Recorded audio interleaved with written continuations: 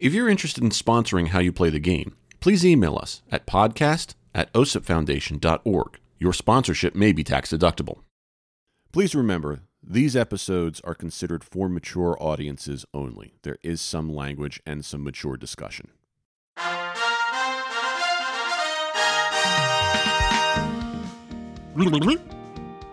Is that you? Are you really right there in front of me? Maybe? That's so... I wouldn't do that with your shirt. That because you could ruin the shirt. I've ruined my shirt. Would you prefer that or a couch? Well, shirts are less expensive. That's true. You ever get sold couch insurance? Actually, you want to know a funny story? Sure. When I was shopping for a new couch at Ashley Furniture. I've done the same exact thing, and that's the exact same place I'm going to tell you the same story. Go ahead. So the salesman offered me, well, he didn't call it insurance. He didn't call it couch insurance. Right. It's it's like a warranty thing. But it was like 30% of the cost of the product. Yeah. And this was like a $1,200 couch. So added to, it's another, what will be another like, $1,600. Yeah. It'd be $1,600 total. Yeah. So I'm like, all right, well, how much would it be? He's like, well, it's just an additional $400 on top of the $1,200. I'm like, for couch insurance? Yeah. He's like, well, we don't really call it that. I'm like, but that's what it is. That's what it is. Don't. Right? Yeah. Just stop. Just stop right now. That's the same exact thing happened at Ashley with us. Really? Was that, and I was there with my mother at the time, and the guy was like, "Are you sure? I mean, you might have cats at home, and they could destroy. You might spill something on it." And my mother was just like, "We'll deal with that when it happens." And I was like, "Atta girl, ma. Atta girl." That's I mean, it's. And the other thing too is you look at it, you're like, okay, after like 10 years, of course a couch is going to be worn, you know? Right. Like that's what happens. Yeah. They depreciate. Yeah. You know? So if you can't accept that, Right. then don't buy the couch. Yeah. So anyway, hey, it's How You Play the Game, the official podcast of the OSIP Foundation Incorporated. And wait a minute. I think, are we together? We are together for the first Whoa. time in months. We are together. We have decided that We're still 6 feet apart. Yes, we're always 6 feet apart. Right. You know? I miss the days where we hugged all the time. Oh, all one of them. Yeah. You know? I don't remember what the occasion was. When you got the job. That's right. That's right. When I was no longer unemployed. Right. How'd that turn out? We got a pandemic. I'm not going to give you hugs anymore. Hey, you got a job, but in 7 months there will be a pandemic. So, good luck, everybody else. See you later. Yeah. We are together again. We feel safe enough to brave it, and I think it brings up an interesting point in that, pandemic or not, it kind of emphasizes that we should have been respecting people's personal space regardless. And as a germaphobe, a card-carrying germaphobe, I think that's something that we can all endorse. Is there a card? I mean, I can make a card. Oh. Okay. I can. It's a very simple phone call to the print shop down the street. Okay. To say, can you use some decent card stock? Yeah. And make me a card for this club that I'm in. That you made up? That I made up, apparently. But yeah, I think just don't make your salads in the bathtub. No, I draw the line there because that's intellectual property of Larry David, probably. Yeah. So, and I'm not going to get into a lawsuit over that. That's the reason. That's the reason. But yeah, I just think that it just goes to show you that, before a pandemic, as a germaphobe, I'm already being careful. I'm trying to respect people's personal space. You have to be careful what you touch and things like that. And to be honest with you, it works pretty well. And you still have to do the mental work to to come down off of the fear and the anxiety that comes with it, because that's a separate story altogether. But I think it just goes to show you that you can, if as long as you remain smart and vigilant, it's not that big of a deal. And I'm not trying to make that statement based upon the seriousness of the pandemic. That's a completely different story. I'm just talking about general living right now. You and I are in a situation where we respect each other's personal space, and we feel reasonably safe. Right. We wash our hands regularly. If we touch a surface that has high traffic, we wash our hands after that, or we just don't touch our face, or, you wash your hands before and after you use food, and use food. When you touch food or eat food, So you do all of those things, you're pretty much in a pretty good place, I think. Hey, speaking of food, those brownies are really good. Oh, you like those? Yeah. Thank you. One of the things that I've done over the I've picked up 3 hobbies while the pandemic has been going on. Golf, which you and I have done regularly. Hey, I still say we have a few more games left. Oh, absolutely. Before I was actually just telling my mother, I said, on Monday, it's supposed to be nice, but it's also supposed to be about 45 degrees. And my mother's like, bring your drill. She was like, go. You should go. Just put on some Under Armour and go. And I was like, I think my mother's trying to get me to do something. So, so that's number 1. Number 2 is cutting my own hair, which has taken a couple of experiments. It's interesting to say the least. I've learned a couple of things. I think the haircut I have now is not my best, but the one before it I really liked, and I've learned how to use. This one looks pretty good. It's not bad. I think I made it a little too short this time, and you can see kind of on this side it doesn't blend as well as it could, but it's not. It was worse. On both sides I had a huge weight line going around, and it didn't blend at all. It looked like I had a mushroom cut from 2nd grade. And I went back and I fixed it by thinning out the top and blending it a little bit better, and it worked out nicely. I had a mushroom cuts until I was in 8th grade. I had a mushroom cut until I was in 7th grade. Oh. And then I grew my hair long, and then I got a mushroom cut again at the end of 7th grade, and I had that until the end of 10th grade. Wow. Then I shaved my head and went with the Caesar cut in 11th and 12th grade, where it's kind of a little longer on the top but short on the sides and the back, and you put the gel in it, and the girls go crazy for it. Do you know how I had girls throwing themselves at me? But of course, as a nerd and an insecure teenager, I didn't know what to do with it. So, remember those days? Yeah. We're still there, aren't we? Girls threw themselves at me all the time. Yeah. Listen. While I was downstairs playing Mario Kart 64. Not that that's a problem. No, I'm like you're saying honestly. That like that's an issue. It's like no, we've all been doing that. Yeah. We might do that again sometime in the near future. Yeah, I'm down. But yeah, I just not to go on the tangent, but if I knew then what I know now, I would have been swimming in it. But that's Again, speaking of Mario, okay. I know another tangent. I'm sorry. Go ahead. I've been playing a lot of the Switch lately. Okay. And I'm playing Super Paper Mario, the Origami King. Okay. It's the newest one. Right. What a feel-good comfort food of a game. Good. I feel like that's what the Mario series is, especially Paper Mario, because it's so bright and colorful and nice, warm, rounded edges. Yeah. And it just feels good to play that game. All the Paper Mario games, and I think now more than ever. Oh, absolutely. It's good to. It's a great game. I'm really enjoying it. So cutting my hair was number 2, and number 3 is baking. Oh, right, the brownies. The brownies. So in front of this me, is going to be a tangent-filled episode. That's fine. Hang on to your hats, folks. Listen, after the last one we did, we owe ourselves. Yes. Okay. We need to do ourselves a favor. Right. Treat ourselves to some tangential. Tangential? I don't know. It's going to be a weird one. The last one was so good, we're going to do one that's so bad now. Yeah. So nobody listen to this. Just do yourselves a favor. Just turn it off now. But yeah, right in front of me are things that I baked. We've got a gluten-free cinnamon swirl bread that I made for my mother. We've got old-fashioned Italian pizzelles. Bought a pizzelle iron. Looked like waffles.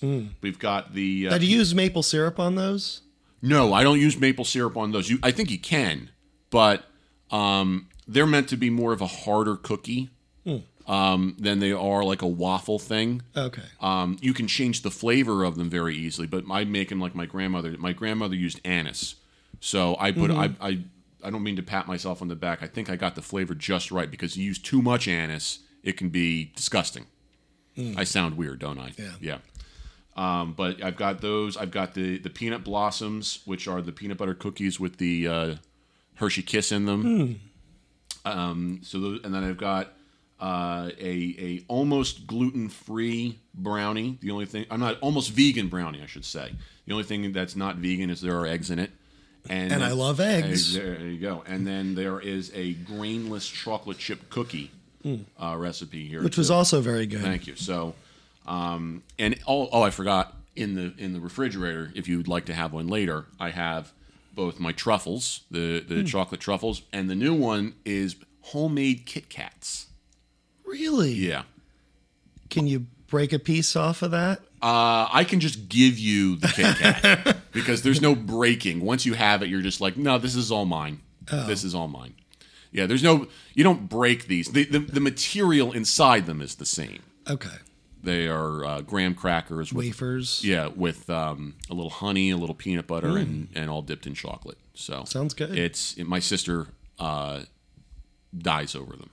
So she's the one who suggested it, and she's over the moon for them. So I'll be opening a bakery with all of these recipes sometime. Wow. Someone suggested, I think it was my sister said I should do that, and then my buddy Chris said, there's a bakery for sale in Hamilton that you could buy, and I'm like, yeah, who's going to give me a loan, jackhole? You You got a torso. You got an ATM in that torso light bright. Yeah. That thing wasn't even fully paid off yet. The hell's an aluminum Falcon? We'll lower that. Thank you.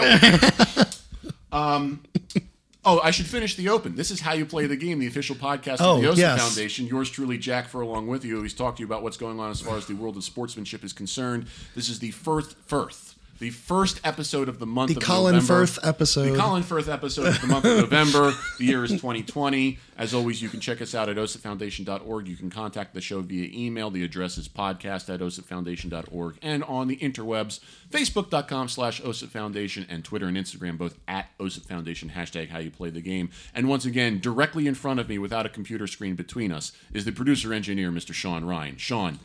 Well, there technically is a computer. Well, there screen is. There's the one that you're using to record. Right. But we're not doing this via Zoom. Yeah. Right now. So. My cat's going to be a lobster for Halloween. Really? Yeah. That's great.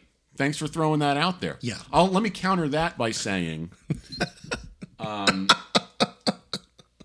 So I just dropped my car off at a service station to fix a flat tire. And I called my mom to give me a ride because the school she works at is just down the street from it, and then we're just down the street from that. It's not really walking distance, but it was all of 2 minutes in the car versus 20 minutes walking. And she picked me up in her Halloween costume because the kids are dressing up today. And she had a green wig on, and she was a Care Bear. Oh. So she's picking me up, and she goes, "This is weird." I said, "This isn't weird at all.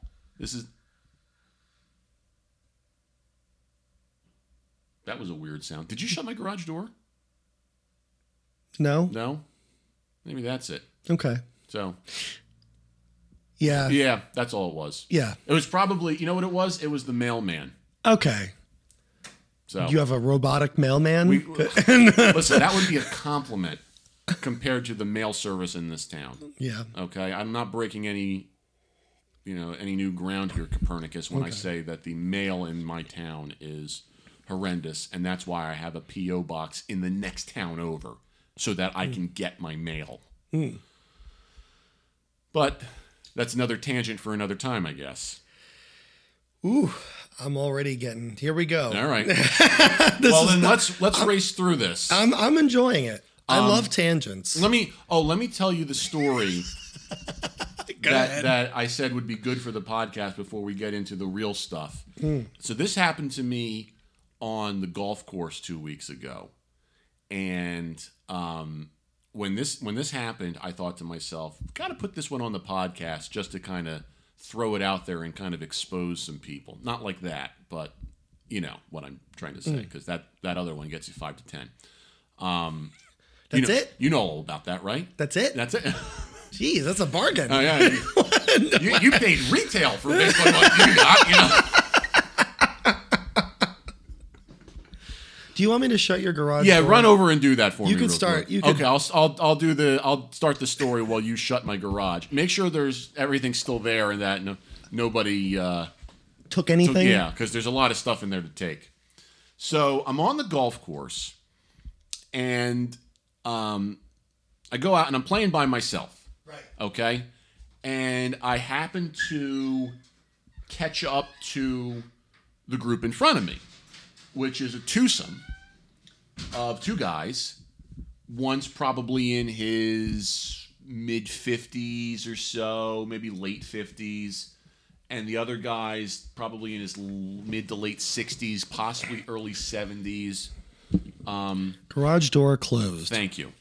The older guy is a retired professor of biblical studies at Notre Dame. So he and I are having a grand old time just chatting and whatnot. But the younger guy, who's like in his 50s, is taking the game really seriously. Mm-hmm. Like getting mad at himself and trying to, it just, I wish I could put it into words outside of just saying the dude's, golf is, you can be a little competitive with golf, but it's not like the other sports. But remember, self-inflicted hate over a bad shot is an example of poor sportsmanship. Correct. You can be frustrated, right. Like, oh, how did I do that? But when it's 4-letter word after 4-letter word, right. Of nonstop, exactly, slamming your club against a tree, right? That's no good. Right. So when I join them, because I catch up to them, the first thing they say to me, because they didn't ask me to join them right off the bat, I think they thought I was playing with another group. They start apologizing to me, and I'm like, "What are you apologizing for?" They said the group in front of us, which is a threesome, is taking a long time. They're just, the pace is really going slow, and they haven't really caught up to them to ask if they could play through or anything like that. But it was a little annoying, and I was like, "Okay, you listen, we've all been on the golf course, those of us who golf, and we get into those predicaments, okay." It's not the first time, and it certainly won't be the last. But I'm like, okay, it is what it is. But then they realize that I'm playing by myself. They asked me to join, and I said, yeah, sure. So we start playing, and it's like the fourth hole when I caught up to them. Okay, mm-hmm. So we're playing. We get up to the ninth hole, and we hit our tee shots, and I hooked mine to the left a little bit, and the younger guy out of the other two did the same. So we're in like the same area. We're on a hill, and he's just behind me. And like I found my ball before he found his ball because I had a cart and he was walking. So he's like a little confused. And I'm looking, and he goes, "Do you want to go?" And I was like, "No, you can go." I'm playing it off as, I can see that the group in front of me is still on the green, and I don't want to take a shot and be improper and get up, on them, give them their chance to putt and the whole thing, Which, by the way, even if you hit your shot and with no chance of hitting them, mm-hmm. It's still impolite to go because it's like you're rushing them exactly a little bit, and right. Especially if they're keeping pace with the game, right. You just want to lay off. Exactly. Some of these courses now have the times on the card to mm-hmm. tell you how long it should take to play each hole, mm-hmm. and you can look at it and calculate it. And if you're on pace, mm-hmm. and that means the group in front of you is on pace, there's really nothing you can do about it. Things will work out. Mm-hmm. So anyway, so I see that they're there, and I'm like, I don't want to take my shot yet. And I'm also looking at it because I'm on a hill. I'm like, how the hell am I going to make this shot? Like, it's mm-hmm. just a crap lay. And this was 4, This is 5? on the 9th hole. Oh, that ninth So hole. I'm on Sorry. the 9th hole, and I'm just like, I don't, like, I'm thinking, like, do I just kind of like grip it and rip it and just hope I land on the fairway somewhere? Like I can't figure it out. So I'm going to need a little bit of time. And I got time now to think about it because the group in front of me is still putting. Okay. And then the other guy gets up behind me and he sees his shot. And it's the person who's farthest from the hole is who's Right. supposed to go. So I'm also deferring to him to say, no, you're behind me. You take your shot. So he goes, okay. So he's also kind of got a bad lay and whatnot, and I go off to the side. Like I moved my cart to the side, and I'm trying to think like what club I want to use here, and like I'm going through the whole process. Right. So I pick out a club, and I just start swinging it a little bit, just like how am I gonna make this work? Right. And he's just standing there looking ahead at the group that's still on the green, and he starts yelling at them, like saying like what. Like, what are you waiting for? And I'm like, oh God, here we go. So finally he goes, and then I go, and we get up to the green, and we make our putts and whatnot. And when I caught up to these guys, I was in a cart by myself. The older guy was in a cart by himself. And then the third guy who was younger than the older guy, but older than me, in his 50s, he's pushing a cart. He's walking. So I parked my cart like far from the green because of where I was. I was walking. I was bringing like 2-3 clubs with me. So I sink my putt, and I got to go back to the cart and then drive it up to the 10th hole. So I'm behind these guys a little bit, and it doesn't really matter. And I knew that the group in front of us was taking their sweet time. Whatever, fine. I pull up to the 10th tee, and the guy who was yelling at the group in front of us is now in a verbal shouting match with the group in front of us because they're just teeing off. And I'm like, oh, this is not good. So now I look and I realize the reason they're going slow is they've got a handicapped guy. They've got a guy he's in a cart by himself. He's got like the blue flag that says handicapped, and he's taking his time. And I'm like, okay, that explains it. You can't get mad at him. Right. The most you can do is ask politely to play through. And instead, these guys are going at it. Like this guy in my group is just reading him the riot act, and the handicap guy starts dropping four-letter words and whatnot. And so the ranger comes up and it's like trying to separate us and whatnot, or not, separate them, I should say, because I'm just in my cart like watching this whole thing. And the guy in my group storms off. He says, I'm not playing this anymore. And we don't see him again. So the group in front of us plays the hole. Right. I'm left there sitting with the other guy who's in his late 60s, early 70s. And we're like just looking at each other like, what do we do? And so we play the hole. And as we approach the next hole, the group in front of us is waiting for us. And I approached them, and they start talking and whatnot. And I said, listen, we've never met each other before, me and these groups, okay? I point to the guy next to me. I'd never met him before this day. I had never met the other guy before this day. I apologize for him. I didn't know he would be like this, okay? I understand you're handicapped. And, the other guy had looked like he had a health problem and whatnot. And I just said, hey, listen, you're not going to get anything out of us. I understand. We understand. I just hope that you play a great game. You hit them straight, and I'll be thinking of you. I hope you get better soon. Blah blah blah. Just lay it on thick. Mm-hmm. And they were completely disarmed. Mm. And at that point, the conversation was polite. It was encouraging. Mm-hmm. They let me and my guy play through.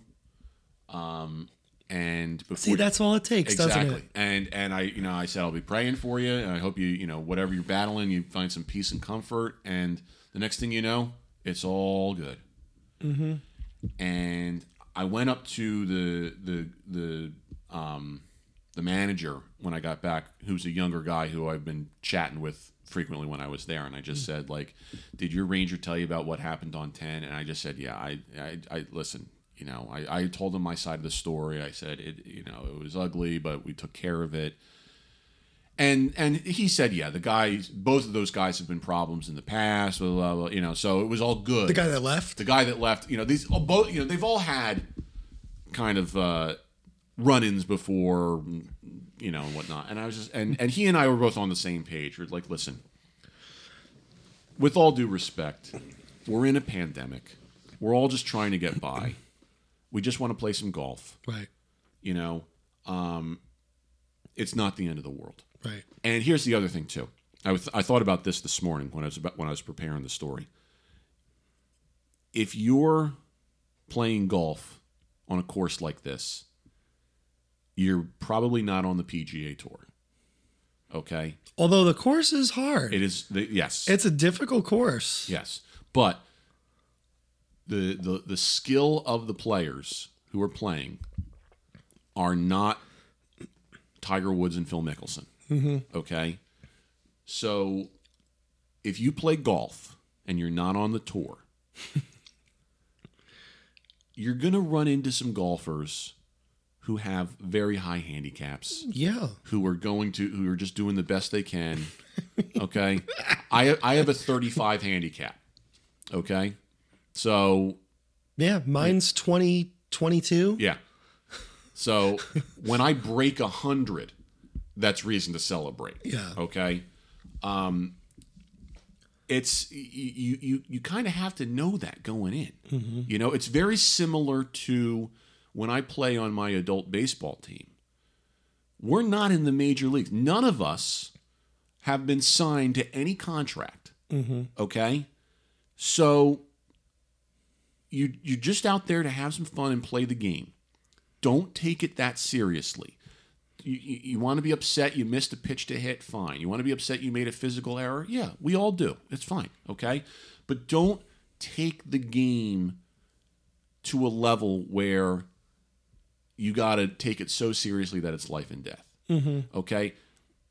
Maybe 2 times in my career playing on that adult baseball team have I had kids on the team who were college studs, you know, who were looking just for a place to play during the summer, you know, because they had to keep the skill going for the next collegiate season when it came around, you know, starting in the fall and whatnot.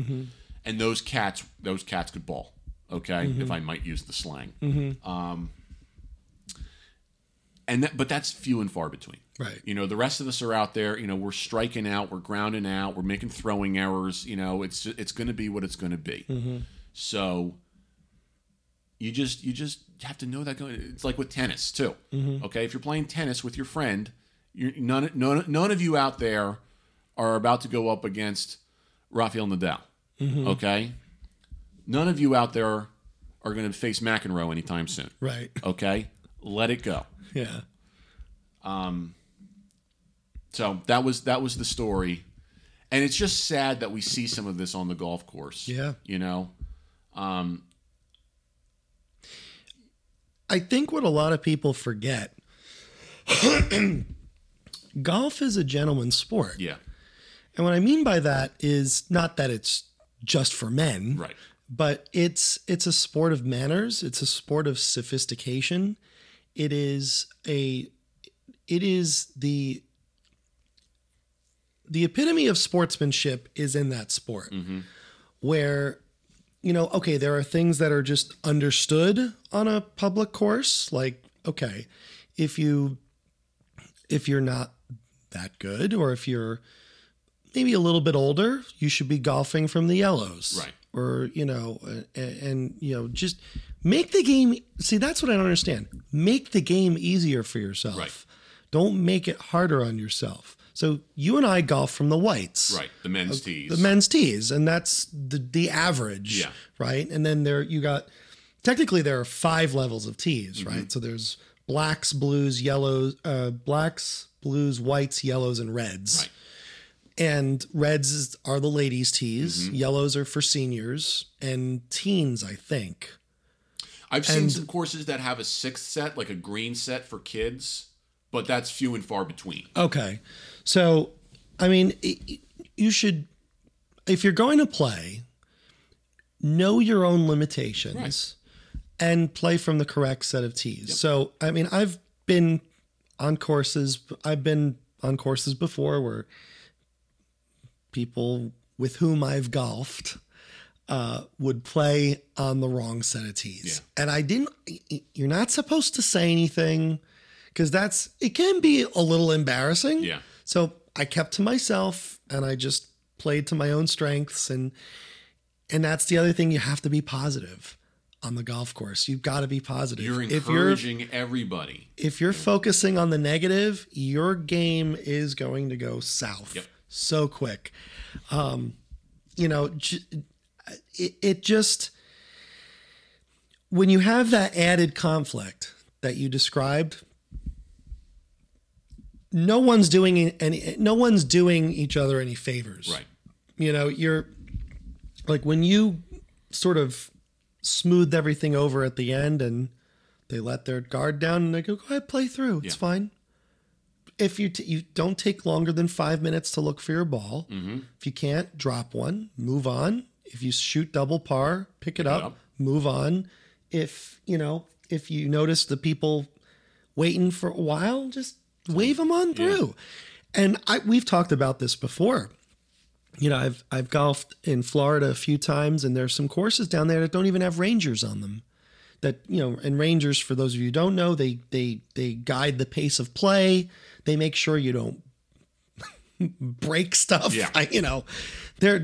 They're monitoring relative good behavior on a golf course, right? So, but I find that courses without rangers, there's no problem. Yeah. The pace of play is faster without rangers driving around, making sure you're keeping pace of play. I find a lot of time. Yeah. I mean, so if you know what you're doing, if you use common sense and you're just polite, and it's all about communicating, right? And this is where sportsmanship comes in, because golf is the game of ultimate communication, and from that is, good sportsmanship can come about. Absolutely. So, there is a lot of etiquette involved in golf. You don't have to follow it to the letter. You don't have to be like super strict where you're playing, PGA rules or anything. When you and I like to refer it as street rules. Yeah, you and I play, if we have to drop a ball, we're not counting an extra stroke all the time. Come on. And that's the thing. Like, oftentimes you'll get a couple inches from the hole, and I'll be like, I'll give it to you. Pick it up. Yep. It's par. Exactly. Just fine. I'll give it to you. Right. Well, as long as you agree, then it's no problem. And the easiest one is you putt. You're right near the hole. Mm-hmm. You're supposed to let the people farthest away putt. And you want me to mark it or knock it in? Come on. Right. If you're a foot away, it's a gimme. Right. Exactly. Yeah. So, the guy we golfed with last time, super nice. Another guy named Sean. Yes. Yeah. He was great. Yeah. He's like, no, tap it in. It's fine. Don't worry about it. He was putting with one hand sometimes. He was great. Yeah. No, he was a good dude. He was a really good dude. So it's a chance to really be a good person. Yeah. When you're on the course and you interact with someone, and most people with whom you play, you don't know. Yeah. Right. So you're making an impression. Right. And you're spending, 4 hours with these people. Mm-hmm. So you want to start out positive, right. So that's the constant reminder. So don't worry about, if people are taking their time, people are having trouble, if there's a noticeable handicap, and not shot handicap, but physical handicap with the person in front of you, take your time. Yep.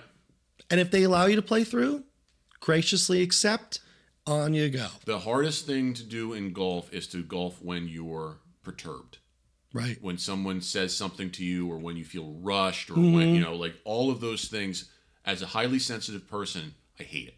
Yeah. I absolutely hate it. I'm right there with you. I hate it when people are behind me. I hate it when people complain. I literally just want... Shut down. Yeah, shut down. And then your game suffers. And like I just want to hit the ball... Right. And try and put it in the hole. Mm-hmm. Okay. And I don't want to feel rushed and this, that, the other. You don't want rangers giving you swing tips. Right. Just let me take my time and do my thing. And, And when you do that, your game gets better. Yeah. You know? I mean, geez, right after I smoothed things over, it took me until I got to 17, but I parred 17 with a 50-foot putt. Yeah. Okay? And I was like, what? You know, so, and then like when we were playing last week, you know, I hit my first birdie. Yeah. With, what was that, like a 20-foot putt? Yeah. Yeah. So these things happen.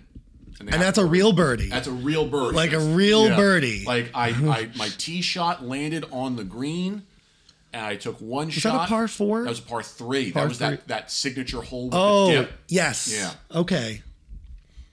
That's right. So the only bad thing about that was that the tee was terrible, so they put the mats out in front and said tee off from this. Yeah. And I took like a 6-iron, I think, and just said, "Good luck, everybody else." We're all counting on exactly. you. So great story. Yeah. So let's get into the other stuff we have planned for today, real quick. World Series recap. Okay. Congratulations to the Los Angeles Dodgers for winning their first World Series since 1988. Well deserved. I think it's a legitimate championship. I know a lot of people have griped about, the season being what it was and all these different things. And I say, listen, based upon what these cats had to go through to play and to make this thing happen and whatnot, and the mental strain and all of that, to me, it's valid. We'll get to a reason later on in the discussion that I thought could have actually curtailed that a little bit. But the first thing I want to talk about is in Game 6, the final game of the World Series. Okay, I'm sure people have heard about it by now. The turning point was Blake Snell, the starting pitcher for the Rays, got taken out of the game in the bottom of the 6th inning.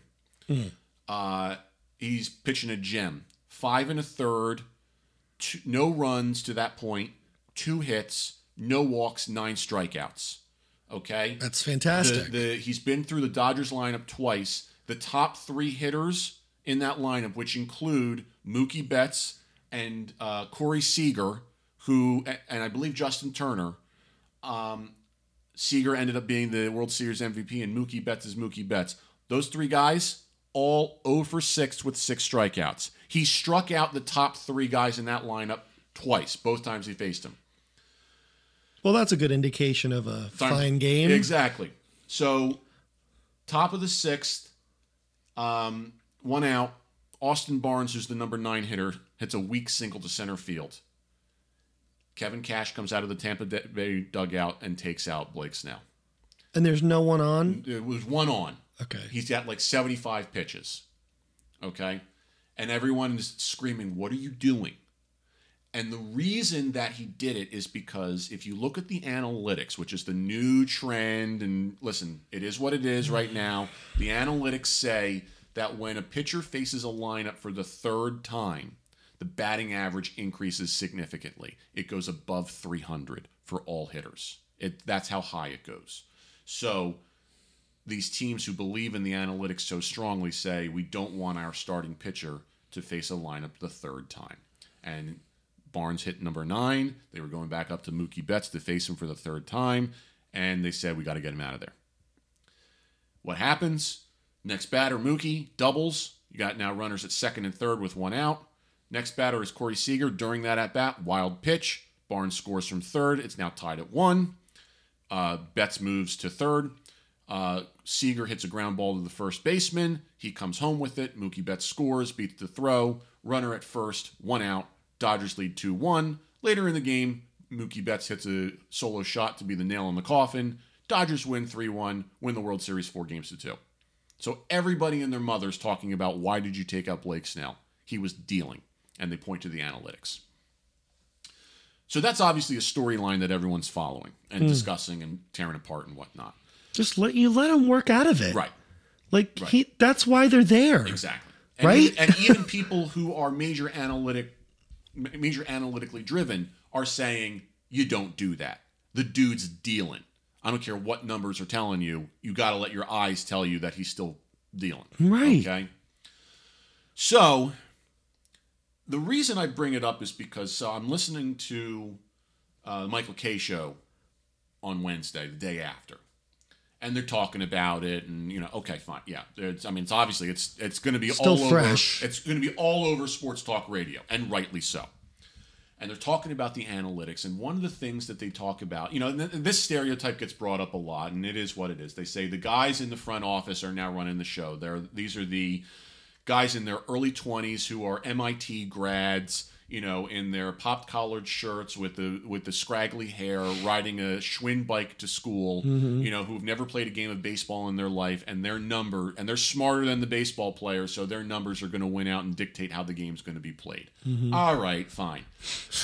Listen, it's kind of true from the standpoint of that's how the game is being managed. All right? So, Kay makes a point where he says... Kenny? Kay. Oh, Michael Kay makes a point. I was like, who's Kenny? Well, he's the guy on South Park that dies all the time. So he makes a point where he says, these are the guys who are getting beaten up in school by the athletes. And they're holding it... It's like they're holding it over their heads. That's my computer. I forgot to mute it. They're holding it over their heads.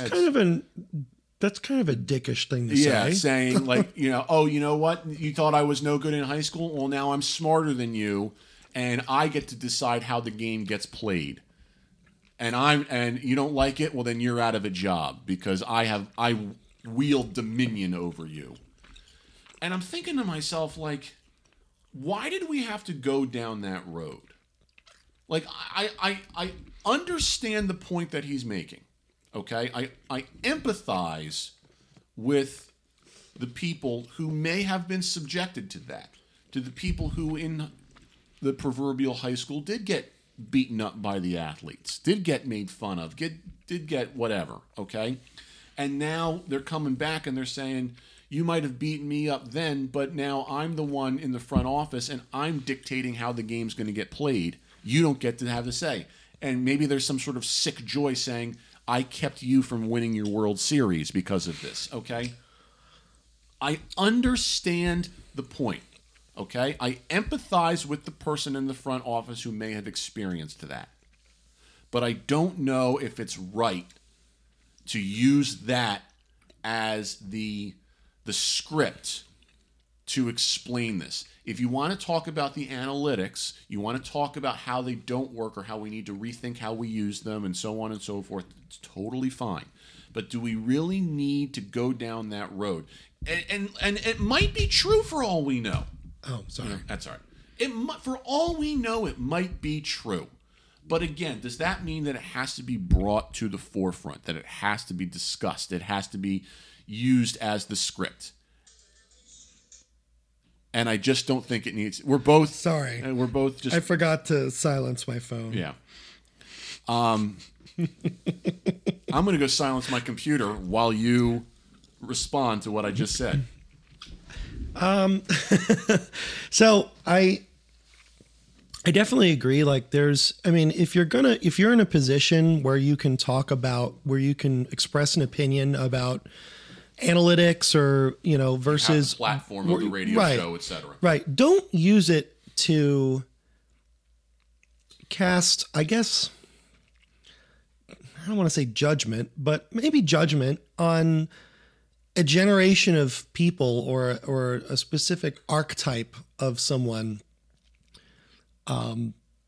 just because you're disappointed with the state of things. Right. That's not the point.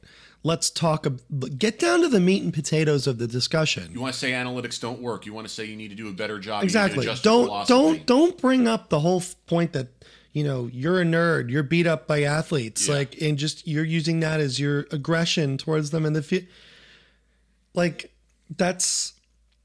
disenfranchise a lot of people that way. Yeah.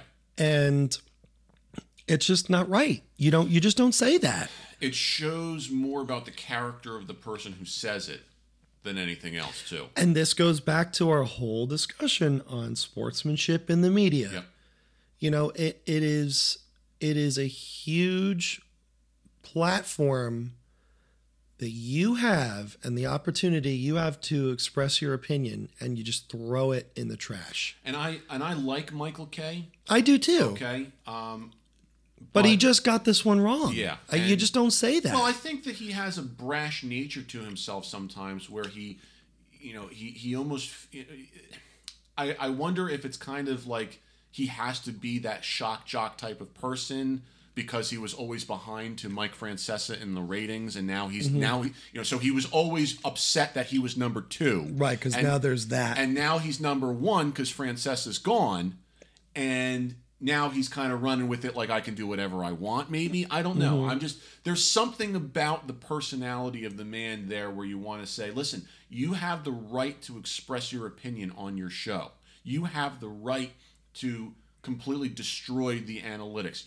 And you can take them to task for it and say, baseball teams that do this are stupid. You can't, you just can't. It's ridiculous that we let the numbers run the game like this, blah, blah, blah. Okay, yeah, no, that's fine. That's right. All well and good. Right. Then make that argument. Yeah. Even Don LaGreca was getting kind of heated. And I understood his point about it. I think he was using words like calling people patsies. And he was doing that by saying, but not to cast judgment, but to say, you have employed people who are patsies because they will just do whatever this front office says. Okay? Because they know that's how they have to keep their job. He's calling out the system and the script, I think, by doing that.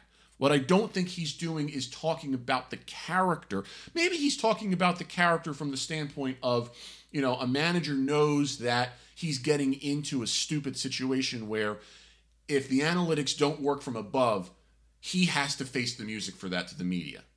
So you want to talk about that. You're still talking about an injustice of the system. So I get what you're saying. Yeah, so it's not like the people who are in the front office are speaking in front of a microphone, answering to the press about their analytical mistake. Right. Right. It's the manager that has to answer. And he has to take the blame and say it's all on him. Right. When everybody and their mother knows it's not his fault. Okay. So what you're doing there is, when you're talking about character, what you're doing is you're saying what is going on in the mind of this manager where he knows he has to make certain sacrifices if he wants this job.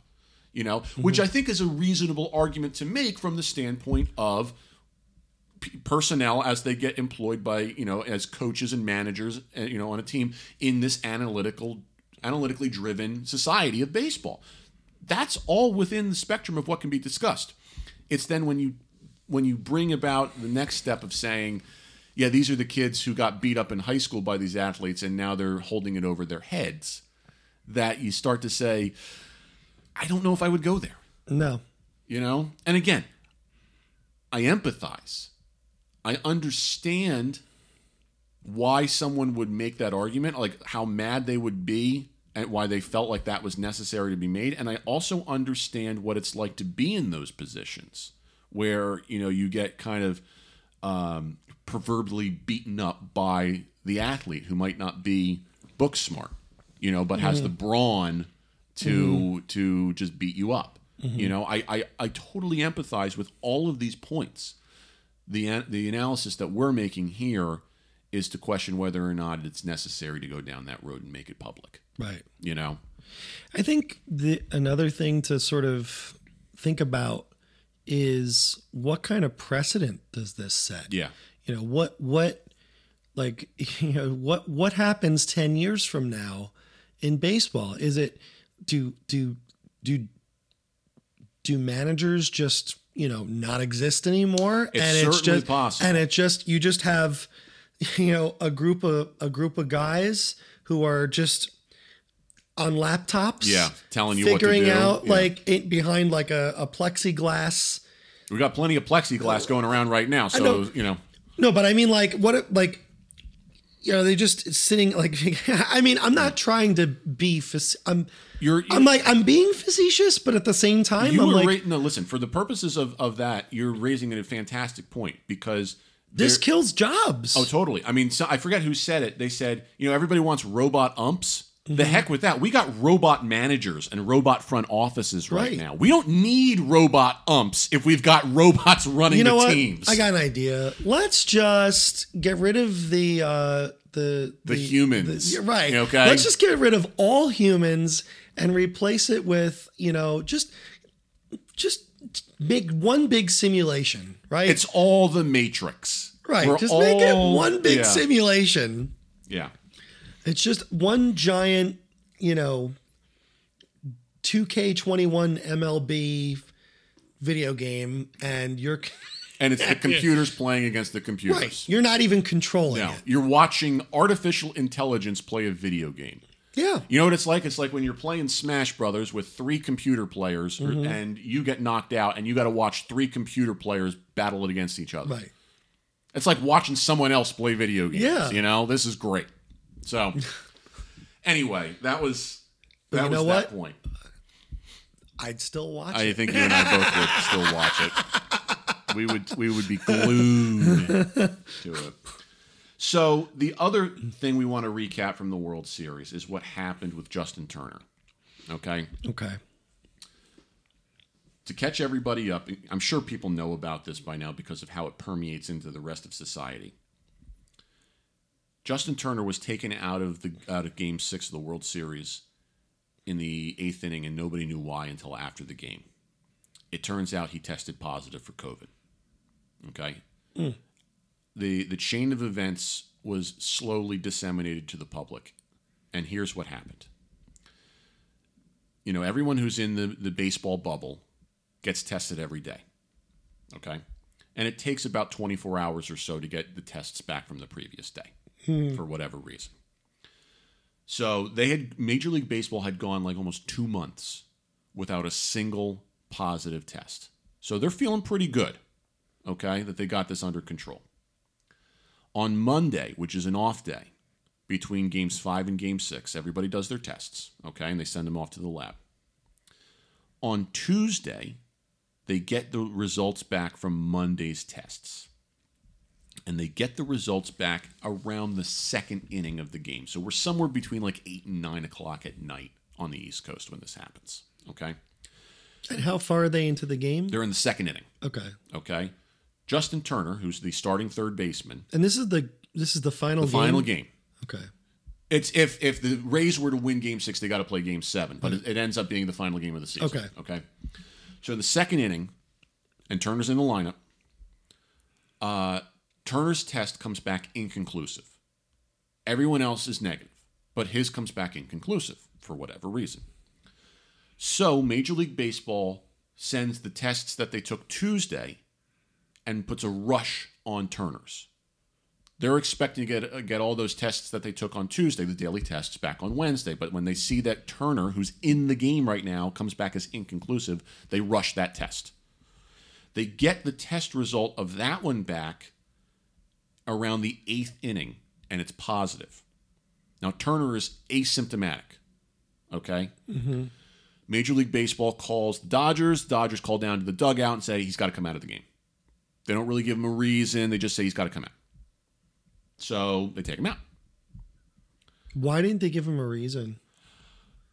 I think at the time, you're in the middle of the World Series and they're trying to focus Yeah, on it, right. you know. You don't wanna- So okay. they're just like, listen, he's just got to come out. He's got to come out. Okay, fine. And people like whispers are starting a little bit, but everyone's just like, we are 6 outs away from winning the World Series. Can we focus on this right now? Right. Which I totally understand Yeah. and endorse. Okay. Dodgers win the World Series.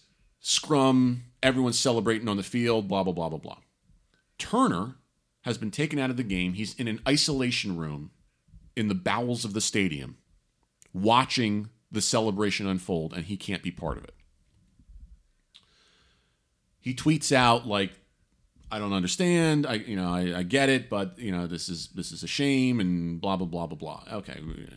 At some point after the presentation of the trophies and people start to leave and things die down a little bit. I mean, there's still a little bit of a celebration going on, but it's a subdued celebration. The Dodgers are all wearing their championship shirts and hats, and they're taking pictures with the trophy, and they're eating pizza and things like that. You know, there's no champagne. Championship face masks. I think some of them had them. Some of them Okay. did. Some of them did. Okay. Not everybody though, because they've all been in the bubble Right. for the entire postseason. Right. You know, so it's kind of like you at this point with the Well, it's season more of a over. fashion accessory. Yeah, that exactly. way. But they're just like, whatever. It's just whatever. Turner decides, screw it. I'm going out there and no one can stop me. Major League Baseball tries to stop him and he says, no, I'm going out there. Oh my God. And the Dodgers are like, you know what? Let him out. The season's over. He just won the World Series. Let him come out. He puts a mask on. Okay. He holds the trophy. He gets some pictures taken. He gets into the team picture. Okay. When he's in the team picture, he's front and center sitting down with no mask, sitting right next to Dave Roberts, the manager, who's a cancer survivor. So it gets reported after the game that Turner came out because of a COVID test.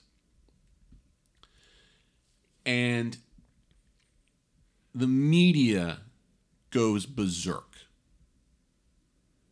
and starts calling out baseball and the Dodgers and like really just nuts. And I thought to myself as I'm watching this, okay, it's going to be what it's going to be on the surface right now. We kind of have to let the situation develop a little bit. Let the dust settle before we can pass a complete judgment. And at the time that we're recording this, all we know is that Major League Baseball launched a full investigation to see the protocols that were broken, blah blah blah blah blah. Because there was a joint protocol agreed upon with Major League Baseball and the Players Association that deals with COVID this season, and the protocols clearly state that in this situation, Turner should not have gone back out there. Okay. Chris Russo actually said it pretty well himself. I caught myself, and this is where I kind of fall on it right now. I'm not going to endorse one thing or another. What I'm going to say is that I empathize, I understand how an athlete gets to that point, which is the pinnacle of the sports world. He's hoisting a championship. That's very difficult to achieve. He may never get here again. Okay? The season is now over. There are no more games to be played. He's been around these guys for a month in the bubble. It's entirely possible that they've all been exposed at this point. If the Dodgers want to let him out there so that he can celebrate a little bit, I understand. I'm not necessarily endorsing. What I'm saying is I understand what it's like to be an athlete in that position and to think, how can I have this taken away from me like this? Okay? It seems unfair when you're in that position. And as a result of that, in a perfect world, should he have gone back out there? No, absolutely not. He puts other people in danger, okay? But we're human beings. And what I challenge people who came down on him so hard to consider is that if you were in Turner's shoes, if you were a professional athlete and you're working your tail off and all of a sudden, 2 innings from hoisting the championship trophy, you're told you can't participate in the celebration. Would you do the same thing? Would you be able to resist that? Would you not be frustrated and angry to that point where you say, screw it, I'm going out there? And I don't think that anybody in the media can say with 100% certainty that they would not have felt the same way that Justin Turner felt. Again, I'm not endorsing what he did. What I'm saying is, in this type of a situation where you're not cheating the game. Okay, we're not talking about steroids and the temptation to gain an advantage here. Okay?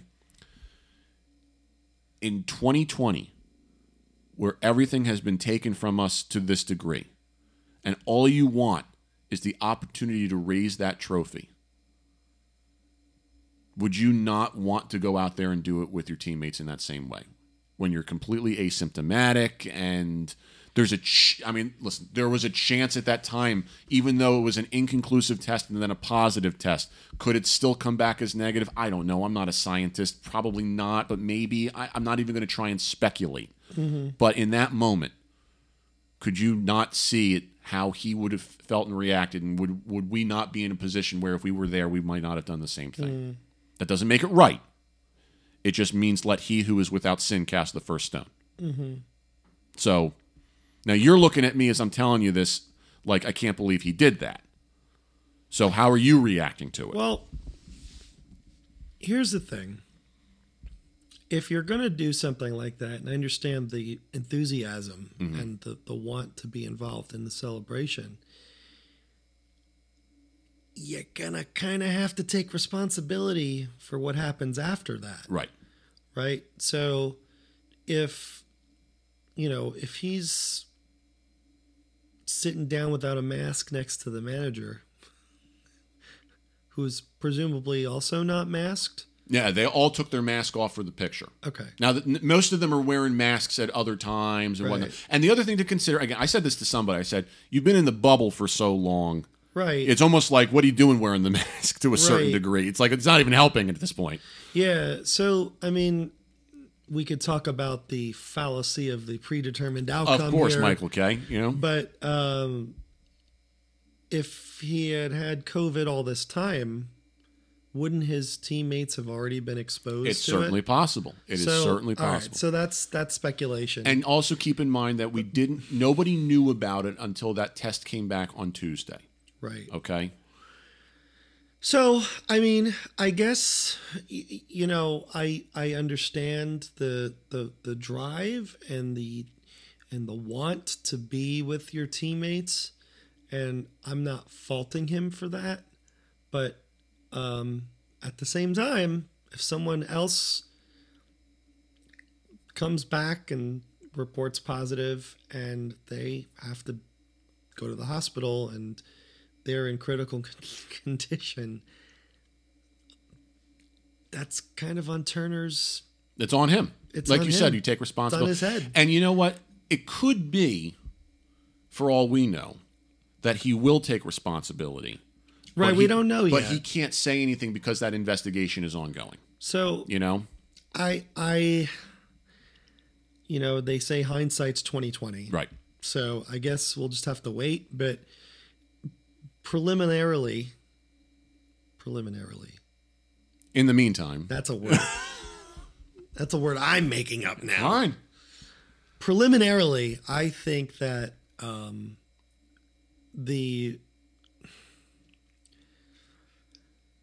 do the ends justify the means? I mean, okay, he wanted to celebrate. I get it. Yeah. Absolutely. 100%. Yep. Like, after all that work, despite it being a shortened season, it's still, okay, you want to be a part of your team, you should. If you feel that you need to be out there, then okay. So you would agree that you could empathize and understand the point that I understand making. where he's coming from. Yeah. Especially if you're asymptomatic, because there's that illusion that everything's okay. But that's not how this works. Like, I mean,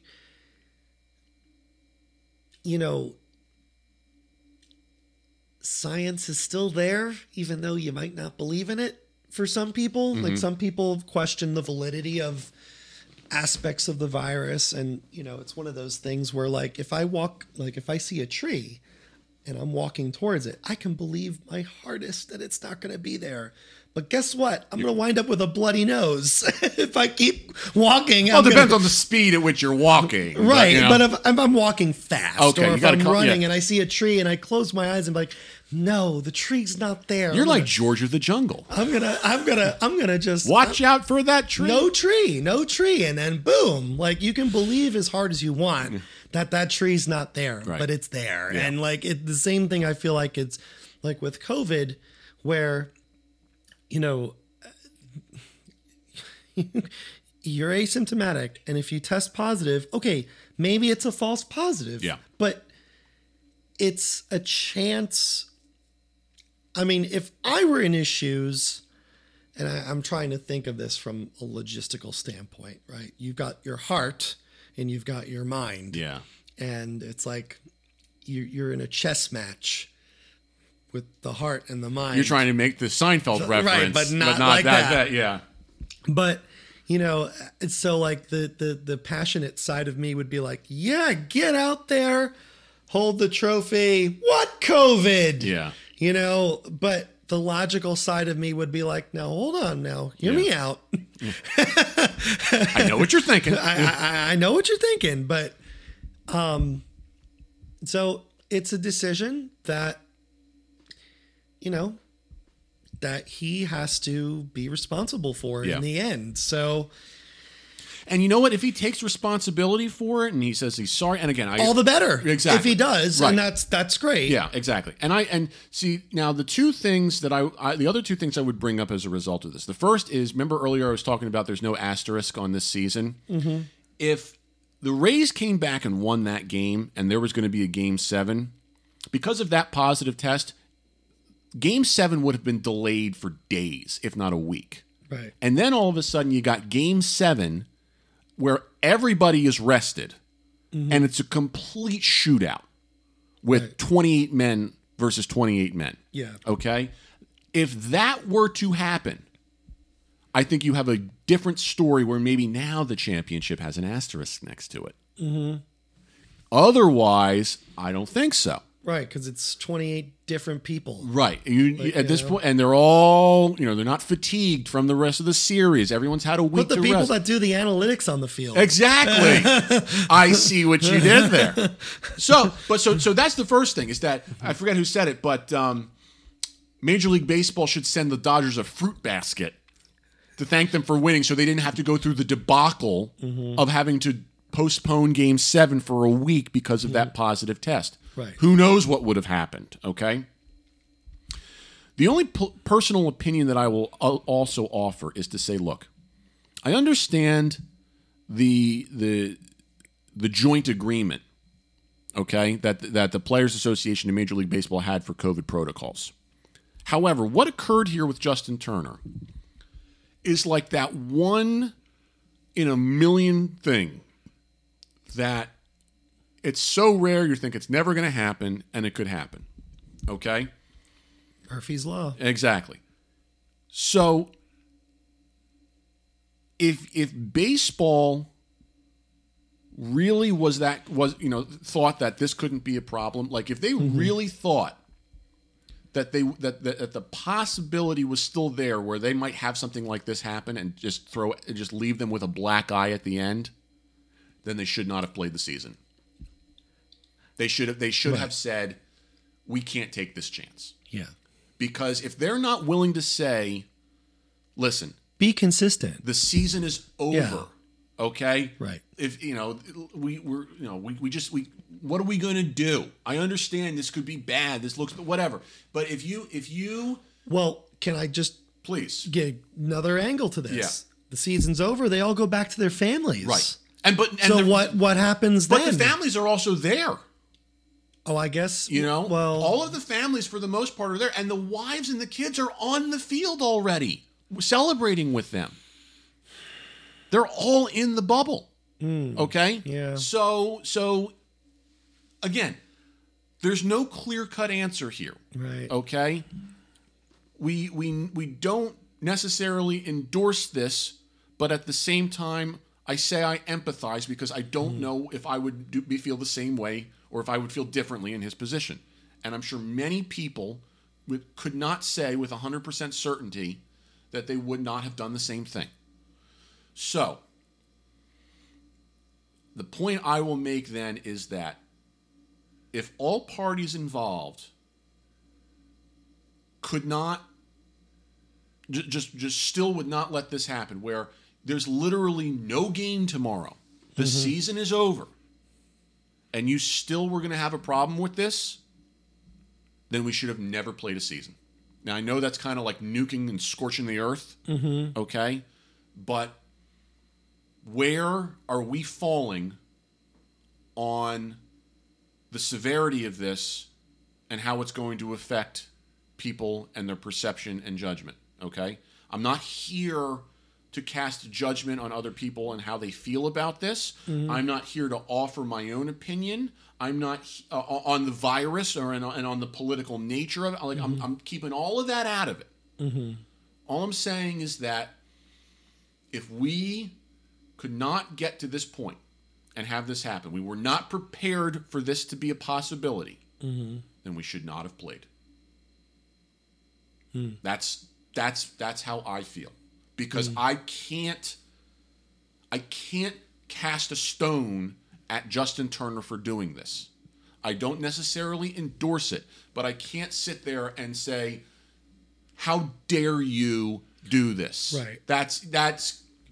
He's just as imperfect as the rest of us. You know, so yeah, I mean it's very situational. I think it's highly dependent on, the what is going on around you, what's your environment, like, it's one thing to host a house party with 700 people, right? That's just stupid. I will say that's stupid. I got to make a phone call real quick. Oh. No, just kidding.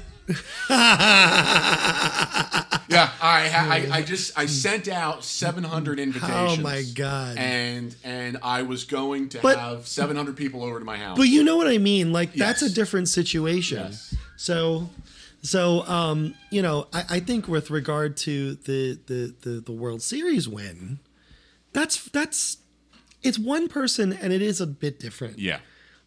So I don't know. It's a tough call. I think, like I said, he does have to face the consequences of it. Fair enough. But in terms of, heart versus mind, it's a chess match. Yeah. So. And obviously, we still have to wait a little bit to see how this develops. In that situation, yeah. it's tough. It's a tough call. Right. But, it is. And he may be punished. Okay. Yeah. And I think that's a very real possibility. Is that he may receive some sort of punishment for his actions for violating the agreement between the Players Association and Major League Baseball. Right. I don't know what that is. I don't know what the precedent is. I don't know if they would say there has to be some sort of consistency. Yeah, I don't know if they would suspend him. I don't know if they would fine him. I don't know what they would do. Right. But if he accepts responsibility and he says this was a risk I was willing to take because of this, I'm sorry that I put people in this position, but I think everyone could empathize with that. You know what? Fine. Yeah. I get it. And I think that's the important thing about sportsmanship from this standpoint is that we have to be able to empathize with people who get put into some of these situations. We certainly can call people out for instances of bad sportsmanship and poor decisions and this, that, the other. But the other side of the coin is remembering we're all human, and learning and knowing that we can all heal, we can make better decisions, we can always do better later, and to say that, okay, maybe something was wrong. Maybe he screwed up, whatever the case may be. Is he taking responsibility? Is he saying this is something I was willing to do? It's sometimes it's not always about the act as it is the response to the act.